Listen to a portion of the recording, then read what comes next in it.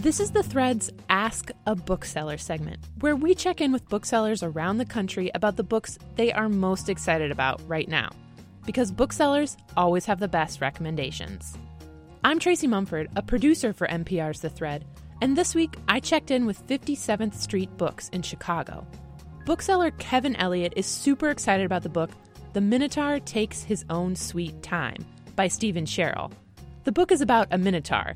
Yes, that mythical creature from the maze.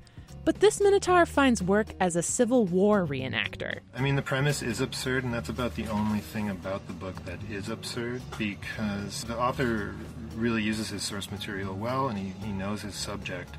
And so you see these flashbacks to the time in the maze, the Minotaur's time in the maze, and him struggling with his violent and solitary urges, but he very quickly transposes that onto what kind of every human being looking for a connection and a friendship is struggling with inside.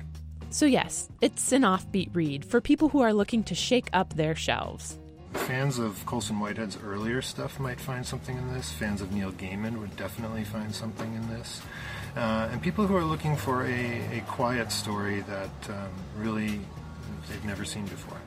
That's Kevin Elliott from 57th Street Books in Chicago, recommending The Minotaur Takes His Own Sweet Time by Stephen Sherrill.